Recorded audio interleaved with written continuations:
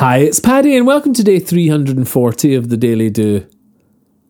Sometimes just remembering that you do have some choice are all the words you need to hear coming from my voice. Right now I want to reawaken you to these choices in your hand, and for this to change your thinking, and for that to change your plans. How often do we stumble into days without a thought, bumping into problems that drain the energy we've got? We can't control the weather, but we can set our sails to cruise. By starting our day with intention, see the options and then choose. With the rudder in your hand, your day takes on a different hue. The element of destiny is partly now on you. And steering feels so much better than being pummeled by the waves. Realign your thinking and it impacts how you behave and feel. This is at the core of what I'm passing on to you. You feel so much better when you're choosing what you do.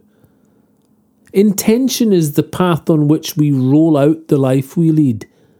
When all around feels overwhelming, clear your mind and see. See that you have choice over things you can control. Focus on these things and you're the captain of your soul.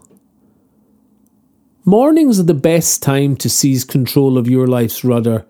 Reset the sails in the direction of what today you can discover. Especially when feelings cloud and you think that you are lost. Stop and choose something you can control that moves the dial most. Regaining purpose does two things: what you choose to do and what you ignore. Then your day has been transformed from what it could have been before. How often do we stumble into days without a thought, bumping into problems that then drain the energy we've got? We can't control the weather, but we can set our sails to cruise.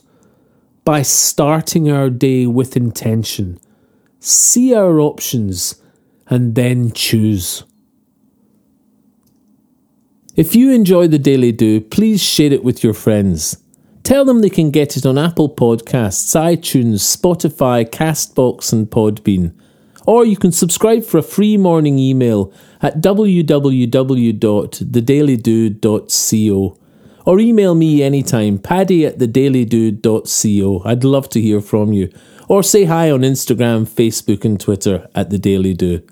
Bye for now and see you tomorrow on The Daily Do.